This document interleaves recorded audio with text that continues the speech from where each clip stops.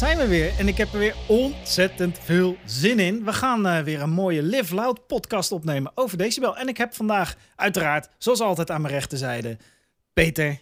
Hallo. Hoe is het met je? Goed. Ja? Ja, het is lekker weer geweest de laatste tijd. Zo, dus mooi. Dat stemt mij vrolijk. Hoe is het met jou? Ja, uitstekend. Ik ben helemaal klaar voor deze zomer. Okay. Letterlijk en figuurlijk. En we mogen ook weer, hè? Het nog steeds groen licht voor het festival. Jij zei vandaag, nou, ik geloof het pas als ik het trapje naar het podium oploop. Ja, als ik de microfoon in mijn hand gereikt krijg en ik druk het knopje aan, dan valt het kwartje denk ik pas. Ja, precies. Dat besef. Nou, ik heb er volste vertrouwen in. En voor de mensen thuis doen we gelijk een commercieel stukje. Je kan nog tickets kopen. De zondagtickets zijn er nog. En de weekendtickets. Dus ga even naar b2s.nl voor de tickets. En dan komen we gelijk bij het allerbelangrijkste. Want we hebben hier iemand die gaat optreden op Decibel. Volgens mij afsluiter Mainstage, hè, op zaterdag. Ja, dat klopt. Goed zo, man. N-Vitral. Stefan, welkom. Dank jullie. Dankjewel. Leuk dat je er bent. Nou, vind ik ook. Dankjewel dat ik word uitgenodigd. Ja, top. En hoe gaat het met jou? Ja, wel goed eigenlijk. Ik bedoel met het nieuws dat inderdaad alle festivals weer groen licht hebben. Dat doet mij goed. Ben je alweer veel geboekt of niet?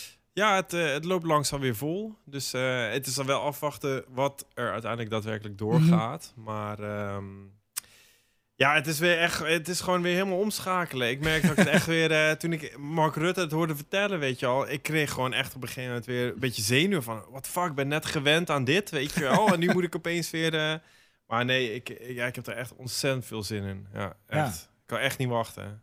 Nee, daar leef je uiteindelijk voor. Word jij al een beetje geboekt, Peter? Jazeker, ja. Ik heb een paar dingetjes in het buitenland staan, een paar dingetjes in Nederland. En natuurlijk het geliefde Decibel. Ja. Dus dat denk ik, wordt denk ik wel een stiekem, hoe zou ik het zeggen, corona-gerelateerd hoogtepuntje uit mijn carrière, denk ik. Als ik daar weer mag staan. Ja, dat is dan een soort mentale afsluiter. Ja, dan denk ik pas dat ik geloof dat het over is. Heel goed. Overigens, ik nog totaal niet geboekt. Maar dat maakt ook niet uit. Ik kan geen muziek maken en ik heb geen goede MC-stem. Maar jij komt gewoon gezellig langs. Ik kom altijd gezellig. Dat is mijn taak. Ik kom gewoon op visite en dan leid ik jullie af. Hey, Steve, jij hebt jij loopt al heel lang mee. Ja. In de hardcore. Hoe ben je ooit met hardcore in aanraking gekomen? Toen was ik volgens mij 9. En toen kocht ik Thunderdome 9. Die vond ik in de Van Leest toen de tijd. Dat bestond toen nog. Dat is voor de jongeren thuis, dat is een cd-winkel. En ik zag dat hoesje en ik dacht van ja, dit is gewoon fucking dik. Dat ga ik kopen. Dat was toevallig mijn tweede album wat ik ooit heb gekocht. Het eerste album was Appetite for Destruction van Guns N' Roses. Nice. Precies. En dat was mijn tweede, zeg maar. En mijn derde was Nirvana Nevermind. Weet je wel, dus dat was meteen een... Het is wel grappig, want ik had ook allebei die albums, maar niet die Thunderdome CD. Ja, grappig. Nee. Ja. Dat is wel een goede... Volgens mij was mijn eerste album ooit was Spandau Ballet en de tweede was U2. Dus dat gaat dan gelijk een hele andere richting op. Ja, nou ja, gitaren, dus het kan op zich, weet je. Hé, maar lekker man. En de muziek zelf, wat deed dat met je? Je bedoelt die Thunderdome CD? Ja, tuurlijk. Ja, ik vond gewoon geen enkel ander genre dat dezelfde energie had, weet je wel. En ja, dat was gewoon fucking dik, weet je. Ik was mega fan van Guns N' Roses, Metallica vroeger, Nirvana ook, maar toch in die gabber. Nou, er zit ook al een soort een beetje overeenkomsten in die muziekgenres, zeg maar. Het is echt allebei best wel rebels, hard, in your face. En ik weet niet, dat was gewoon... Maar omdat het elektronisch was, omdat het gewoon de hele tijd doorging. Ik weet niet, mijn 9 en 10-jarig oude brein vond dat gewoon fucking geweldig. om een of andere reden. Dus, ja, dan gaat de testosteron van borrelen natuurlijk. Stuck around. Dus, ja. Netjes, man. En hoe ben je dan uiteindelijk zelf muziek gaan maken? Toen was ik 14. Toen zat ik op de middelbare school. En toen kreeg ik een floppy disk. Nou, ik weet niet precies wat... Ja, jongere luisteraars zijn al lang afgehaakt toen je cd-winkel zei. Maar ik ben ook echt wel vet oud. Hè? Dat zou je misschien niet zeggen. Maar je ziet misschien aan mijn grijze baard. Maar ja, dat was op de middelbare school. En toen kreeg ik van een klasgenootje een floppy disk. En daar stond een programmaatje op. Impulse Tracker heette dat. En dat was een... software waar je in principe gewoon sampletjes mee op volgorde kon zetten op een bepaalde snelheid. Dus eigenlijk gewoon muziek. En die triggerde, ja, hoe zeg je dat? Als een soort van orgel of pyramidje. Ja, je kon zelf bepalen hoe hard je draaide. Ja, alleen dan met samples, zeg maar. En daar ben ik mee begonnen. En daar heb ik dat programma gebruikt tot in 2005 of zo, 2004. Gewoon echt nog heel lang gebruikt. Ik kon ook echt geen muziek meer thuis maken. Alleen omdat mijn vaders computer was oud genoeg om die software nog te kunnen runnen. En ik woonde toen al niet meer thuis. Dus ik moest dan terug naar mijn ouders om muziek te gaan maken. Met een floppy disk. Ja, precies. Ja, nice. Ja, zo is dat begonnen. Heb je die computer nog? Nee. Nou ja, mijn vader, dat was nooit mijn computer. Hè? Dus ik weet niet wat hij ermee gedaan heeft, maar die is ongetwijfeld ergens op een stort terecht ligt al lang op de schroot, ja. En was het, het was meteen elektronische muziek natuurlijk. Ja. En ook wilde je ook meteen hardcore maken? Ja, ik ben begonnen met hardcore. En uiteindelijk, ik heb van alles gemaakt op die software, zeg maar. Dus ook techno, maar ook, ik was ook mega Massive Attack fan. Dus ik maakte ook trip-hoppy shit en dat soort dingen. Maar hardcore was uiteindelijk toch wel hetgeen wat het beste klonk als het eruit kwam, zeg maar. Dus dus vandaar. Ja. Nou, wat ik sowieso begrepen heb, is dat jij in je begin, laten we het eclectisch noemen, dat je in je begintijd nogal veel genres gebruikt en ook wel zijstapjes maakte. Volgens mij is dat voor artiesten sowieso vrij normaal, dat je in het begin nog niet precies weet waar je heen wil en dan alle kanten op gaat. Ja. Hoe ben je uiteindelijk een beetje bij je eigen stem terechtgekomen? Ik denk dat het te maken heeft met toen ik op een gegeven moment ben afgestudeerd. Toen heb ik gekozen om niet meteen een kantoorbaan te gaan zoeken. Maar ik had wat centjes gespaard, waardoor ik 2 jaar lang mijn huur kon betalen. Ik had daarnaast ook nog werk als in een groenteboerwinkel en achter de bar ergens. Nice. Dus daar verdiende ik dan mijn extra shit mee, zeg maar, om mijn boodschappen en dergelijke mee te betalen. En ik had volgens mij 1 gig per maand of zo gemiddeld. Of misschien nog wel minder. Dus daar verdiende ik gewoon helemaal niks mee.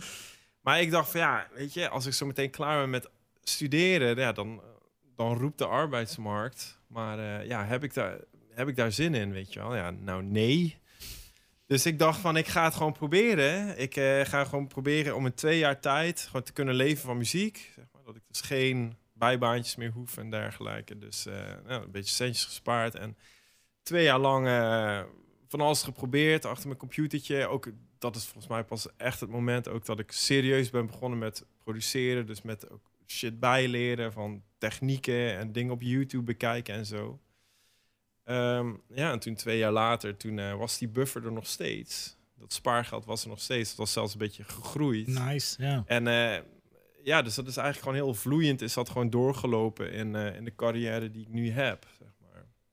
Ja, dat is wel vet. Dus waar veel mensen voor een sabbatical sparen en dan op Bali, dat ook prima is, maar op Bali cocktails gaan drinken. Doen, ja. Ben jij gewoon, heb jij die sabbatical, je bent gewoon de muziek ingedoken. Je hebt jezelf 2 jaar gegeven. Ja. Dat is wel echt vet. Ja, we hebben het in deze podcast Live Loud is ook een soort...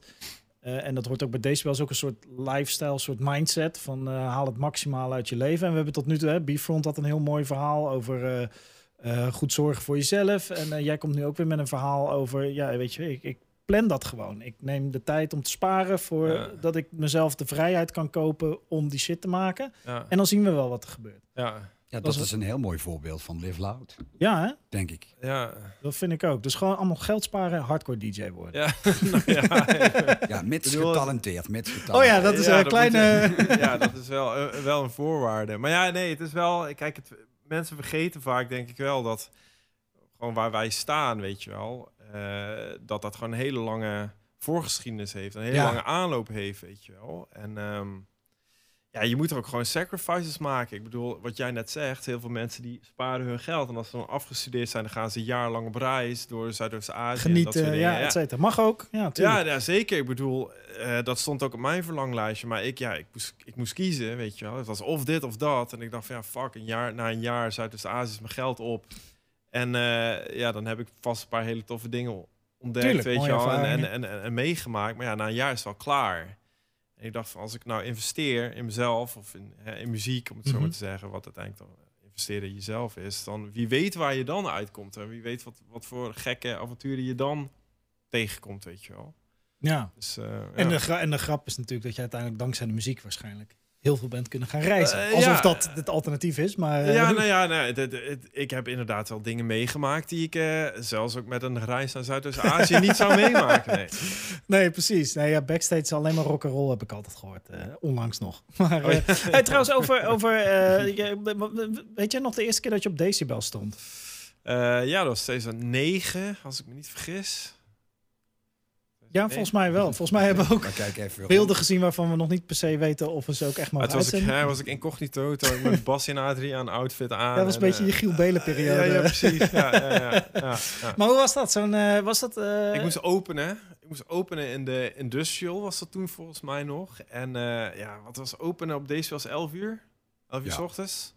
Volgens mij wel. Tenminste, als die area ook om 11 uur open ging. Ja, die was om 11 uur open. Nou, er was gewoon geen hond de eerste 10 minuten. Gewoon echt helemaal niemand. Dus ik was gewoon eigenlijk een beetje... Gewoon in je eentje. Ja. En ik moet ook zeggen, weet je, ik was gewoon echt totaal niet bekend toen. Weet je. Ik had gewoon een hele kleine fanbase van super trouwe fans, maar die gingen nooit naar een Decibel toe. Die zochten het gewoon alleen maar van die krakersfeestjes en gewoon van die stinkhollen en zo. Wat ook heel erg zijn charme heeft, hoor. Tuurlijk. Stinkhollen, ja. Dat Stinkhollen. Absoluut. Ook een vibe, ja, tuurlijk. Maar weet je wel waar mensen met een rugzak en een hond naartoe gaan? Maar dus stond ik daar op Decibel en dan kwamen we op een gegeven moment na 10 minuten, een kwartiertje kwamen wat nieuwsgierige onlookers, die kwamen even naar binnen. En toen draaide ik eigenlijk voornamelijk gewoon hele harde techno. Niet eens echt hardcore of gabber. Gewoon techno was toen echt mijn ding. En dus mensen waren een beetje aan het kijken van wat is dit? En waren wel mensen aan het dansen, serieus. Maar zo die tent, daar past volgens mij 4.000-5.000 man in. En daar stonden er uiteindelijk gewoon 30. Weet je wel? Gewoon... Daar word je ook wel zelfbewust van als danser. Ja, precies. Weet je, dan ga je, ochtends. maar dan ga je op een gegeven moment wel denken van dit is de muziek die ik nu doe als ik daar geld mee wil verdienen. Hè? Of als ik op een grotere stage wil komen. Ja, dan moet ik misschien wel iets aan mijn kapsel doen.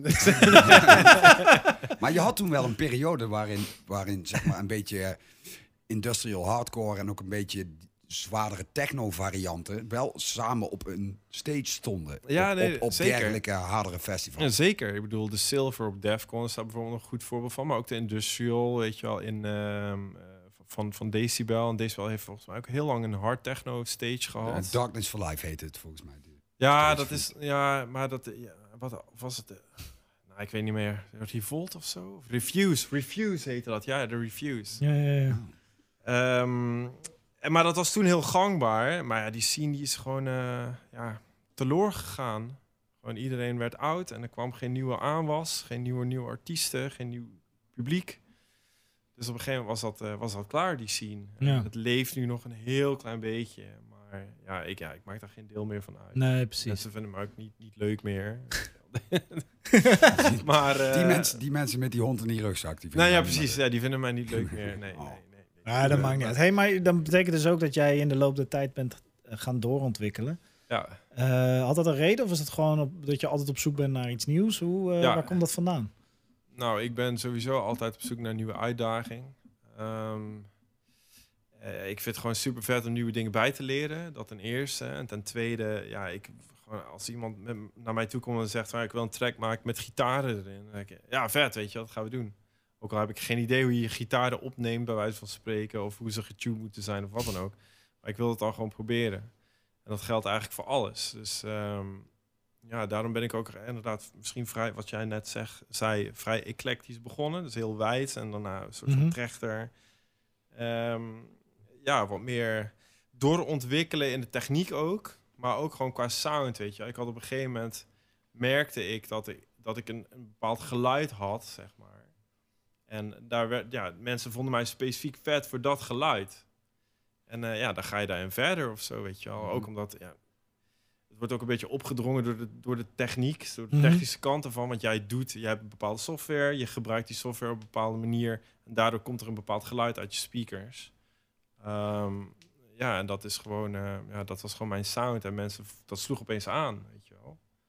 Ja, maar dat het aanstaat zie je natuurlijk pas tijdens de optreden zelf, terwijl je het maakt in je studio. Dus want er zal ook wel wat trial and error in zitten. Qua dat je de plank af en toe mislaat. Ja. Dat je tijdens live ziet van, oh ja, fuck. Dat is een heel goed idee in de studio, totaal geen goed idee live. Ja, ik heb echt op, ik weet niet hoeveel feestjes gestaan waar, ik kan me nog herinneren dat ik een keer naar Demar moest draaien. En dat de zaal stond vol bij haar. En toen begon ik. En echt na 5 minuten liep de hele zaal leeg. Stond diezelfde 30 er weer. Ja. Nee, die vonden mij toen ook niet leuk meer. Dus, dat is waar. Was helemaal niemand. Was er helemaal niemand. Je deed maar wat. Ja, ik deed maar wat. Ja, ik deed maar wat. Maar dan ga je wel, dan ga je zien van oké, wat ik nu aan het doen ben. Weet je, ik zit of niet in de goede scene, dus ik moet een andere scene gaan zoeken, of ik moet iets met die muziek, weet je. Die muziek moet ik aanpassen. En ja, ik vond die muziek gewoon zo fucking vet dat ik dacht van ja, fuck, dan zoek ik maar gewoon manieren om die muziek in een wat luisterbaardere vorm te gieten, zeg maar. Ja, precies. En dat heeft uiteindelijk geleid tot waar je nu staat. Waar komt trouwens de naam vandaan? N-Vitral. En dat is altijd waarschijnlijk al een naam die al wat ouder is en dan voelt het altijd wat. Ja, ik heb die vraag wel vaker gekregen. En die naam is ook echt wel hartstikke oud, inderdaad. Ik was volgens mij 15 of zo. Toen had ik mijn eerste demo naar DJ Promo gestuurd. Nice. En toen kreeg ik op een gegeven moment een belletje van hem. Zeg maar van, yo, dude, we gaan je nummer op de nieuwe Thunderdome zetten. En, maar ja, je hebt geen artiestennaam, je hebt geen titels van tracks, weet je al. Dus hoe wil je heten? Hoe wil je op dat doosje staan? En ik luisterde toen de tijd echt hele experimentele, gekke elektronische muziek met allemaal comma's en backslashes in de titel en dat soort dingen. En alsof je een of ander experimenteel vaccin erbij sluiter aan het lezen was. Ja, heel nice. Dus ik dacht van ja, weet je, ik ga zoiets doen, want in de hardcore had je toen Promo, Noise Suppressor, weet je wel, gewoon Weirdo, dat soort namen, Busfus allemaal. En ik dacht van ja, die muziek voor mij is best wel abstract, best industrieel. Daar past ook een iets industriëlere naam bij. Dus ik flapte toen gewoon eruit N-Vitral. En dat betekent echt serieus helemaal niks. Nee. Het was gewoon een bepaalde klank in mijn hoofd die mooi, that made sense, zeg maar. Dus die flapte ik eruit. En sinds, die heb ik dus nu nog steeds. Nu moet je hem ownen. Ja. Dat is, zo gaan die dingen. Ja, dat is wel mooi. Ik was volgens mij wel, als ik toch even mag claimen dan. Ik was volgens mij wel de eerste artiest die zeg maar eerst een medeklinker of een letter en daarna een streepje en daarna de rest van dus je hebt gewoon een trend gezet daarmee. Ja, dat was 2001. Het is ook wel leuk om daar een keer een line-up van te doen. Dat je alleen maar artiesten hebt die een streepje in hun naam hebben. Of een leesteken. Was NSYNC niet eerder? Nee, die had een apostrof. Dus, maar misschien wel leuk om NSYNC een keer te coveren. Hartstikke mooi. En als je terugkijkt naar al je optredens, we gaan zo naar het heden en de toekomst. Maar als je terugkijkt naar je optredens op Decibel, wat herinner je nog? Wat is Decibel voor jou? Ik kan me nog heel goed herinneren als de eerste festival waar ik echt het gevoel had van er gebeurt iets, zeg maar, met mijn muziek of zo. Dat was 2015. Toen stond ik had je The Darkness for Life, was buiten. Dat is volgens mij nog steeds. Mm-hmm. In het bos. Ja, in het bos, inderdaad. En ik stond daar wel gewoon op tussen boys, weet je wel, waar ik jaren daarvoor ook mee op feesten stond. Maar die had ik eigenlijk al heel lang niet gezien, omdat ik gewoon eigenlijk steeds meer richting normalere mainstream feestjes ging.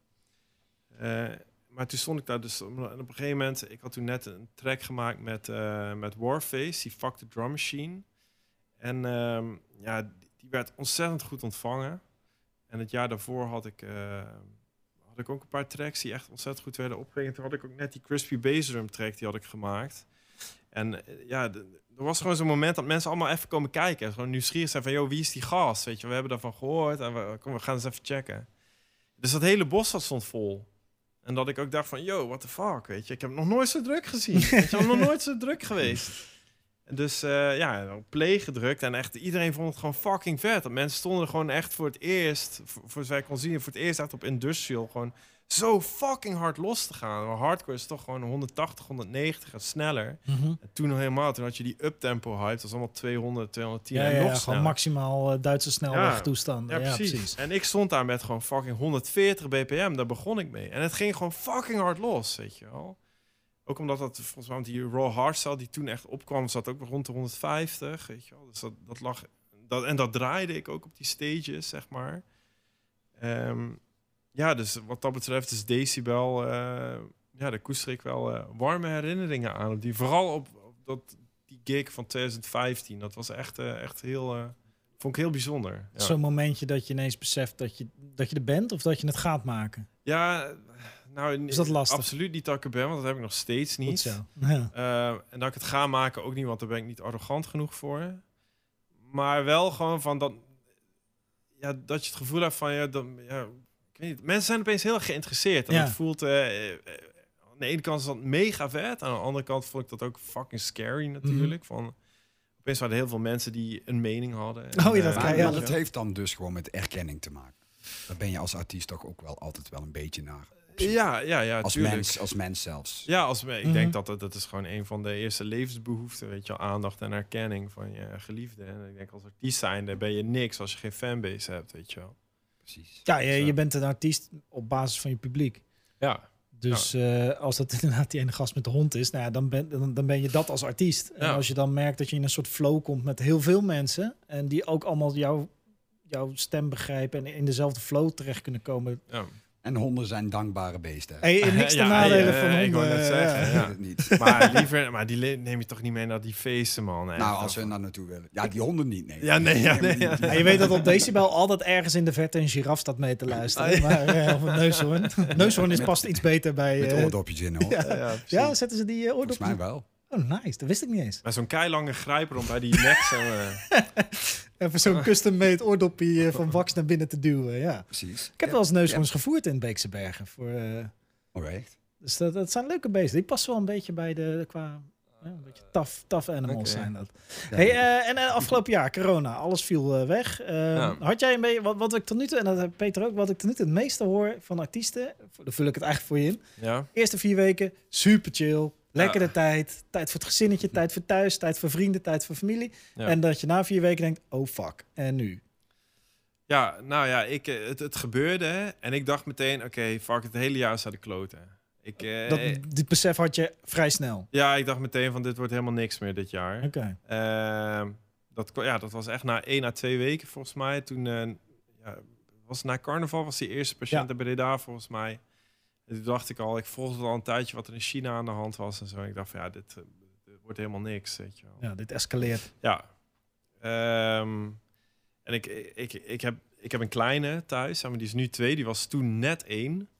En daar maak ik me wel een beetje zorgen over. Dat ik dacht van, in hoeverre gaat dat virus, weet je wel, gewoon gaat dat nare gevolgen hebben voor hem. Maar toen dat bleek dat geen ding was, zeg maar, viel eigenlijk best wel veel van me af. En toen heb ik gewoon inderdaad, omdat ik dacht van 4 weken, dat is, weet je wel, ik dacht van, dit is gewoon een heel jaar lang. Dan gaan we nu gewoon thuis zitten. Ja. Dus ik heb de eerste periode behoorlijk bijgetankt. Echt heel veel geslapen, heel veel dingen met mijn gezin gedaan, heel veel dingen met vrienden gedaan. Want ja, als je gewoon druk bent met draaien, mijn sociale leven was gewoon nihil. En al helemaal als je dan ook nog net een kleine hebt gekregen, dan weet jij vast wel hoe dat is. Dus ik heb echt behoorlijk bijgetankt de eerste 4 maanden, denk ik. Daarna kreeg ik op een gegeven moment wel zoiets van, toen begon ik het te missen. Ik ben wel doorgegaan met werken, gewoon door de week gewoon naar de studio en muziek blijven maken en dat soort dingen. Maar ik begon het op een gegeven moment wel te missen. En vooral merkte ik dat ik de studio inging en dat ik de inspiratie miste. Ik miste echt gewoon die vibe van, vooral bij hardcore is dat gewoon echt heel, heel erg. Dat is gewoon echt dansvloermuziek. En als die dansvloer er dan niet is, ik vond het wel moeilijk, zeg maar, om te voelen van, wat is ook alweer vet, precies? Wat werkt er ook alweer goed op een dansvloer? Je hebt die feedback van het publiek nodig. Ja, het is gewoon een doorgaande wisselwerking eigenlijk. Ja, dat is het absoluut. Dus dat was wel een beetje een dip voor mij, zeg maar. Dat ik best wel in een creatieve dip gezeten. Maar ik ben gewoon door blijven gaan, weet je wel. Want ik vind het is gewoon het mooiste om te doen ook, vind ik zelf. Gewoon muziek te maken. Dus ik ben gewoon doorgaan. Ik ben gewoon muziek blijven pompen. Ook zeg maar voor de fans thuis, weet je wel. Want iedereen zat thuis. En er kwam gewoon heel weinig muziek uit. Dus ik dacht, fuck it, maar dan ga ik juist gewoon Rammen, rampen. ja. Dus gewoon extra veel tracks eruit uitgeduwd. En ook op andere manieren geprobeerd om in contact te blijven met fans. Gewoon, ik heb op een gegeven moment, volgens mij vorig jaar september, was de lockdown was niet meer te sprake of zo. Was geen sprake meer van. En toen met een grote groep fans samen een videoclip opgenomen en alles samen gemaakt. Ook van die Clubhouse interviews gedaan, weet je wel, met fans. Nee, maar je bent wel doorgegaan met ik ben muziek gewoon door blijven beuken. Wat ik wel merkte is, toen ik ging kijken wat je dan het afgelopen jaar gemaakt hebt, was, en ik weet niet of dat past in de trend die je daarvoor ook al had, want zover heb ik niet teruggekeken, maar vrij agressieve, ook textueel en qua thematiek was het vrij Start a Riot en I'm Nuclear is ook volgens mij van de afgelopen periode. Ja, dat is vorig jaar, ja. Maar is dat maak je dat ook vanuit een bepaalde emotie of is dat gewoon, de thematiek is vet, dat past bij je en Ram, of heeft dat ook nog connectie met die periode? Nee, het heeft weinig connectie met de periode. Dus je zou misschien zeggen dat bij Start a Riot, weet je, maar dat was precies ook voor alle rellen. Gelukkig, weet je wel. Timing, top. Ja, en ik kan ook niet zeggen van, ik had het gevoel dat er iets in de lucht hing. Want ik moet ook eerlijk bekennen, ik kijk geen nieuws. Dus ik volg die dingen allemaal niet. Het enige wat ik wel tot me neem is gewoon, oké, wat zijn nieuwe maatregelen? Weet je, wat zijn nieuwe ontwikkelingen qua vaccin of qua virus, maar niet van wat er in de maatschappij gebeurt. Ik merk dat leidt mij gewoon echt ontzettend af. Dus ik wist eigenlijk helemaal niet precies wat er speelde. En toen maakte ik die Side Riot track. En toen opeens, volgens mij 3 maanden later of 2 maanden later, begonnen al die rellen, opeens die avondklokrellen. Je hebt het aangewakkerd. Misschien was het wel mijn... PR-technisch zou ik hem gewoon claimen. Door mij toedoen. Ja, nee, dat weet ik echt niet op mijn konto hebben. Joh, nee, maar agressief. Ja, ik vind vooral... Kijk, het past gewoon bij hardcore. Ik ben zelf echt totaal geen agressief persoon. Nee.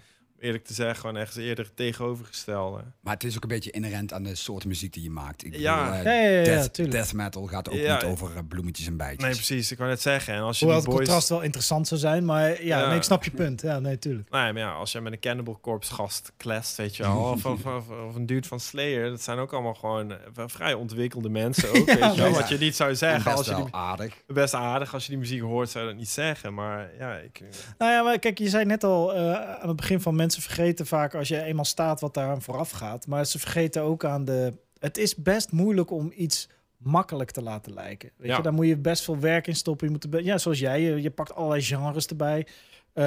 In het begin dan ga je ook wel eens op je bek. Daar moet je van leren. Je moet met feedback om kunnen gaan. En je moet snappen, je moet gewoon op een bepaald niveau snappen hoe kunst maken, hoe dat werkt. En ook als dat, weet je wel, een compleet blauwe Rothko-schilderij, dan denk je, fuck, dat kan mijn kind ook. Maar er zit zo'n proces en zo'n denkwerk achter. Ja. Dat komt ook bij dit soort muziek kijken. En je kan alleen maar de muziek maken die jij maakt en de shows maken die jij maakt. Net hetzelfde gaat voor Peet, voor het emotioneel invoelen met het publiek en dat meenemen op een verhaal. Dat kan alleen maar als je een bepaalde capaciteit hebt. Ja, en het is energie erin douwen. Hè? Exact. Energie die je erin douwt, die krijg je er ook wel vroeg of laat uit. Ja. Meestal tijdens het optreden nog. Dat zou wel het meest fijn zijn. En dat is het meest fijne. Ja, precies. En wat is trouwens wel grappig, want er was ook een vraag van Pukkie iemand vroeg, wat voor muziek luister jij om te ontspannen dan? Gewoon, het ligt heel erg aan mijn stem, maar alles. Gewoon, er is volgens mij geen enkel genre dat ik niet luister. Ja, er is één genre waar ik echt daadwerkelijk wel minder mee heb. Dat is volgens mij die een beetje van die Latin... van die Moombaton Latin dingen, dat is kunnen wij elkaar een hand geven? Ja, ik ben zelfs allergisch voor dat ritme. Ja? Ja. Nou ja, ik vind het wel echt serieus dat er gewoon echt super vette dancehall, Moombaton, elektronische tracks zijn. Ongetwijfeld, maar ik hoef ze niet te horen.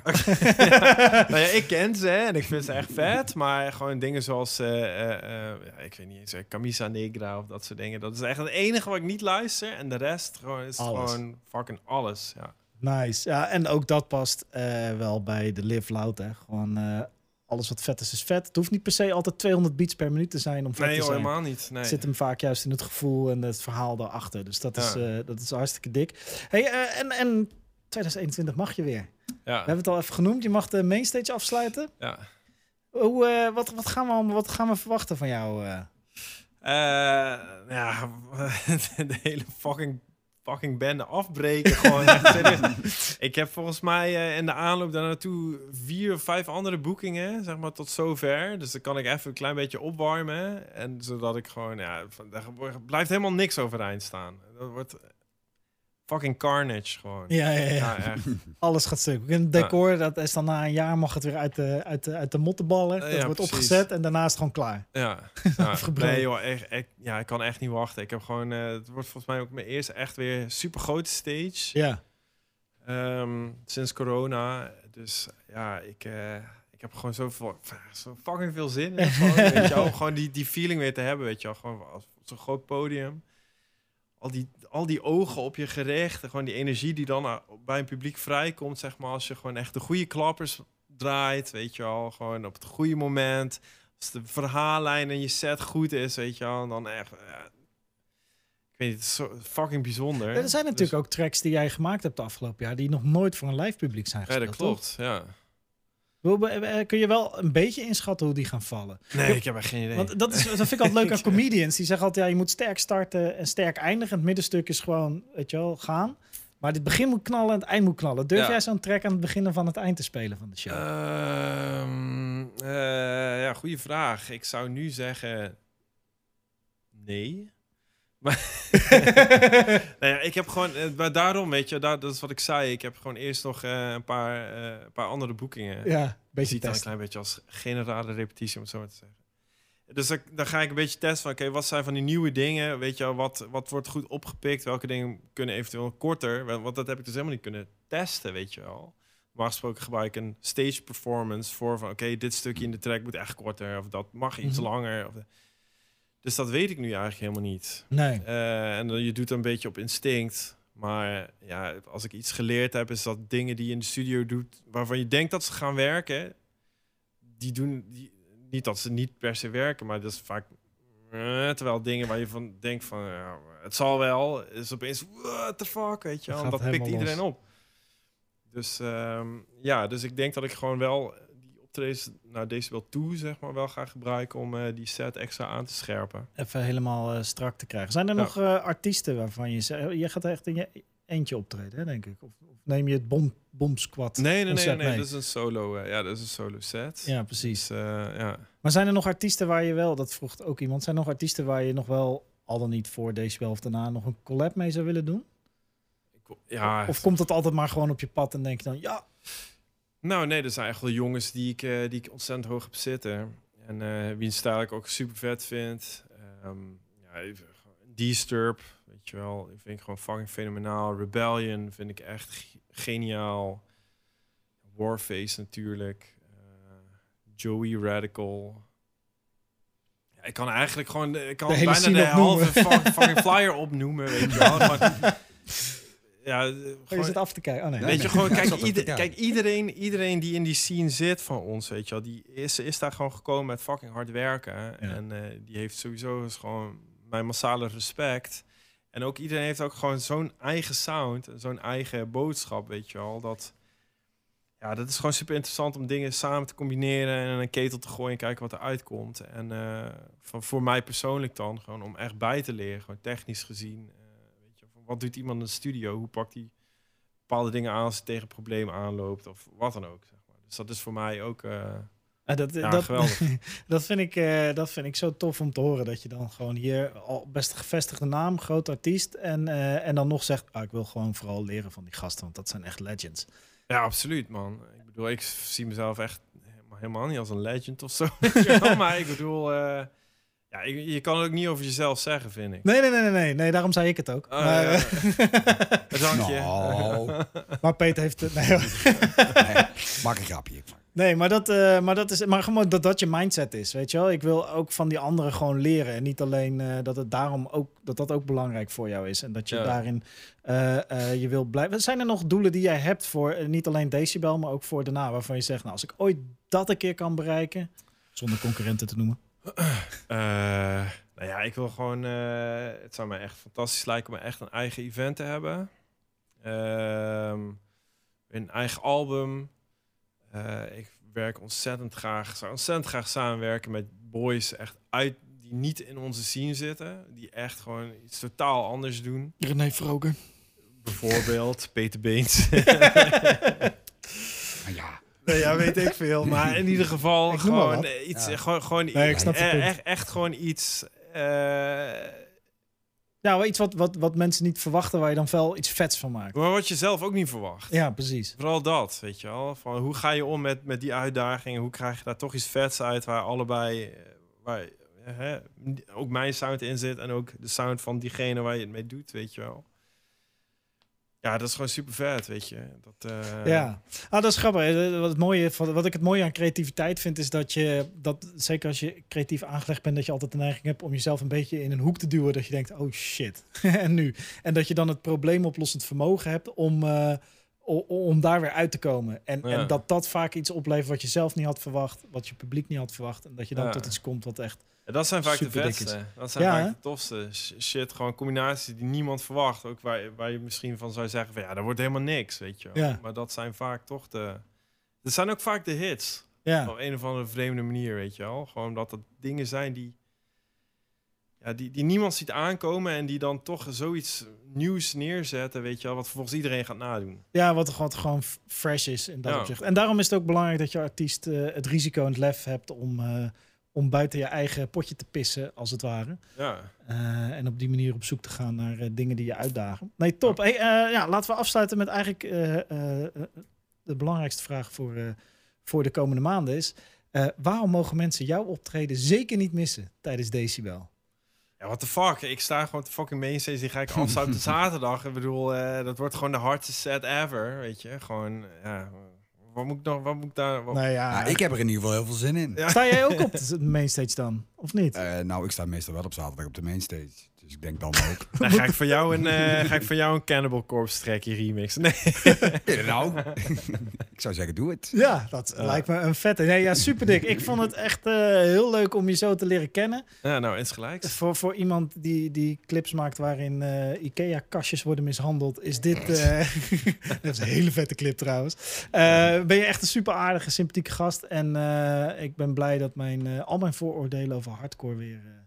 weggenomen zijn. Het zijn gewoon aardige mensen die verstand van zaken hebben en weten wat ze moeten doen met hun kunstvorm. En dat is dik.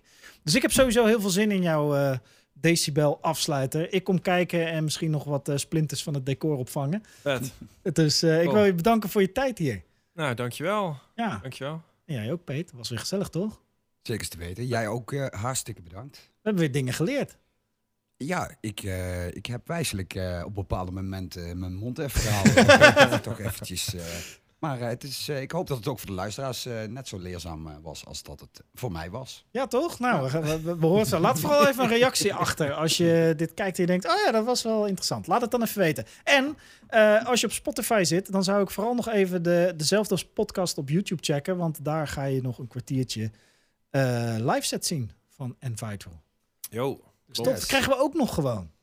Lekker. Helemaal zin in. Mensen... Net kerst. Ja. Live loud. Dankjewel voor het luisteren. En we zien en horen je weer bij de volgende Decibel podcast. Ciao. Doei. Let me give you some. Start the war, 'cause we are on the floor. It's never seen before. Army of hardcore.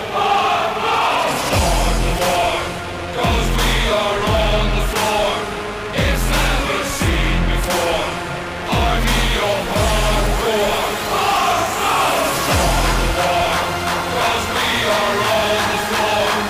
It's never seen before. Army of hardcore. Start the war, 'cause we are on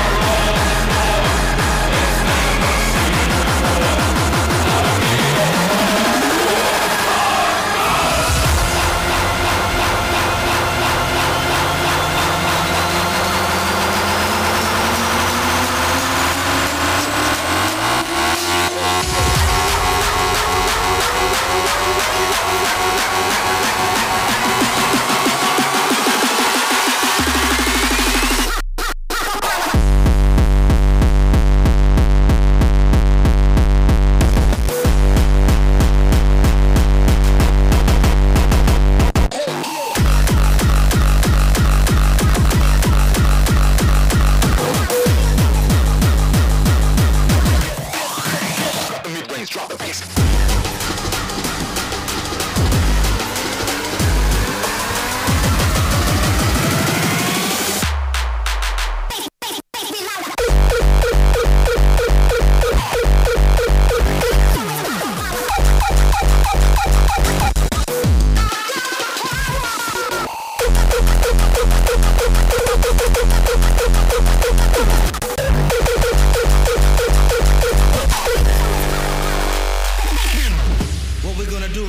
Go back, way back, back into time.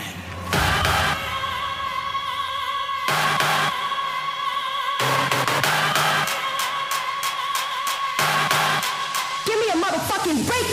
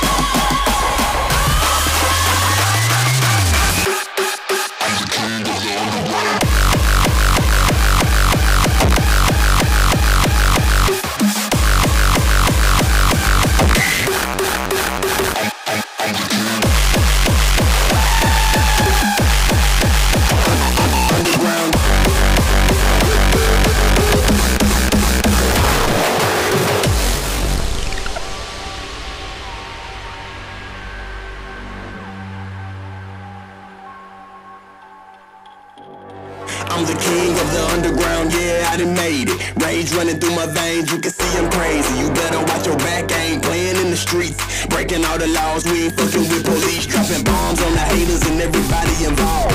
Ain't no competition, ain't worried about it at all. I'm inflicting damage, more than you can handle. I'm the king of the underground. I'm the king.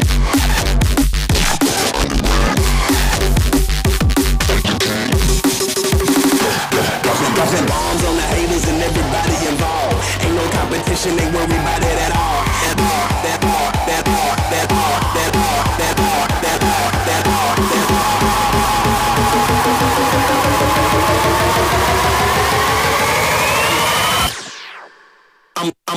I'm the king of the underground.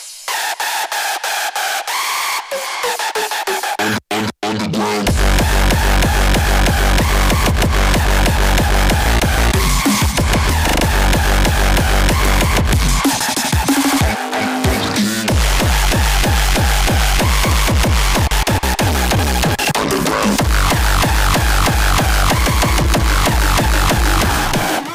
King of the underground, yeah, I done made it. Rage running through my veins, you can see I'm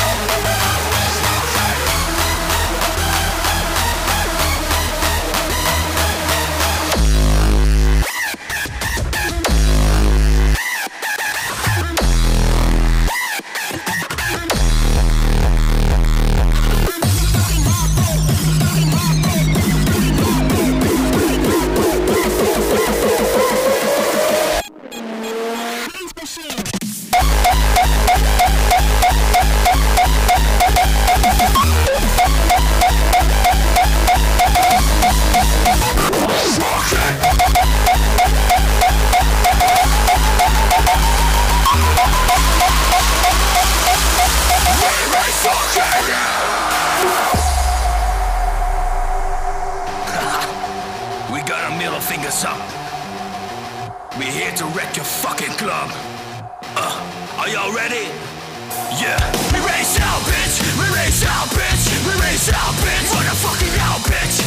Middle fingers up, cause we don't give a fuck. And make your pussy motherfuckers shut the fuck up.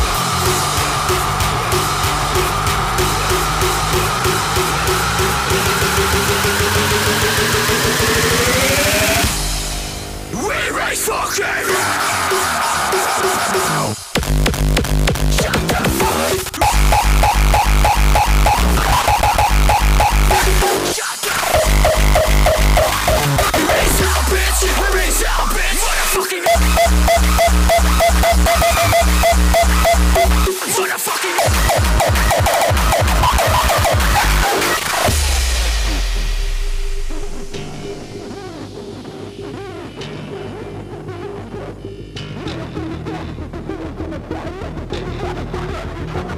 We race out, bitch. We race out, bitch. We race out, bitch. Motherfucking out, bitch.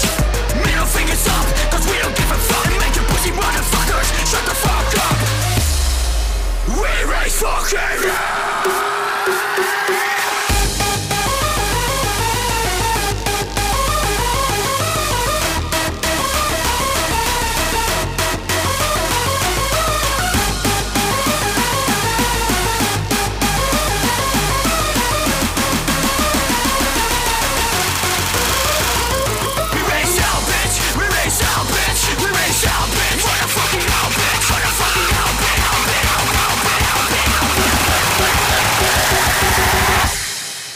Shut the fuck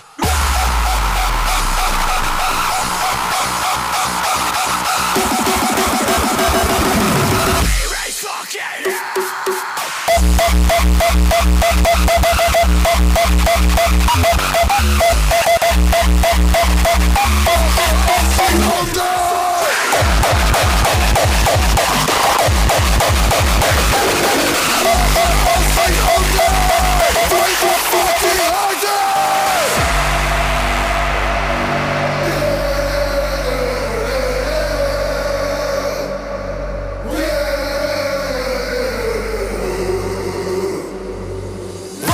harder dan de rest. Samen rammen zonder stress. Klappen kicks recht in je bek. Droppen als een kernraket.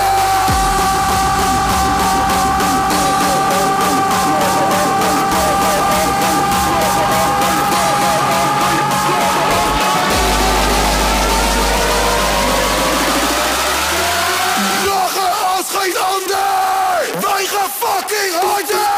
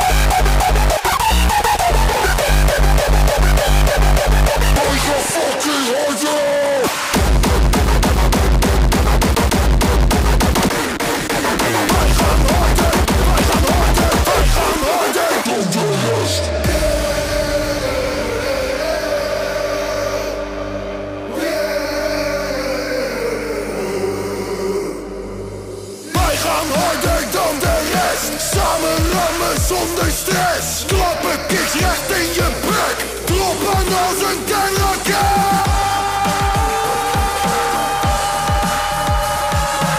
Lachen als geen ander. Wij gaan fucking harder.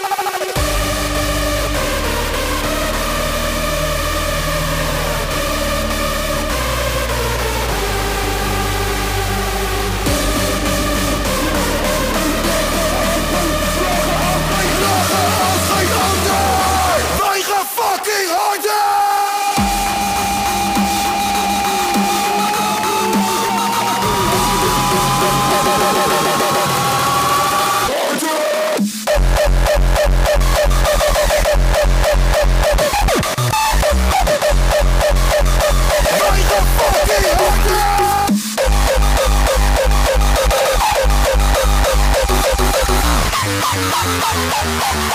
Motherfucking harder!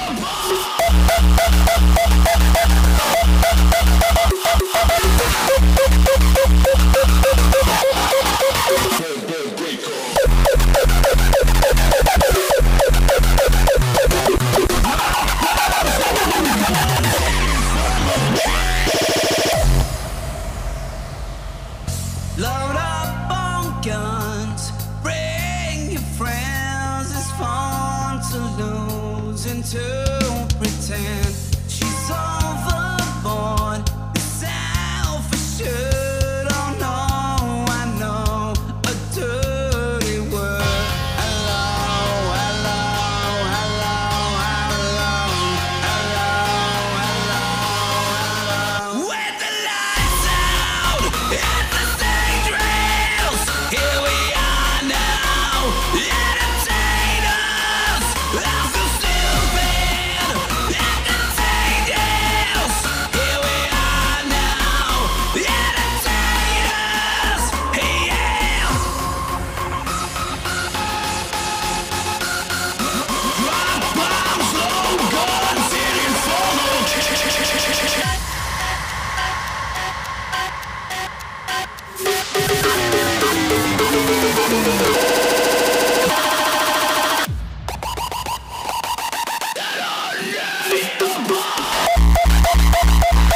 Here we are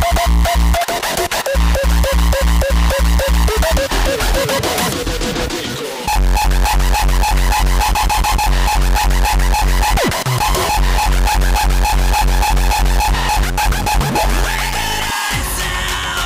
Entertain us. Here we are now. Entertain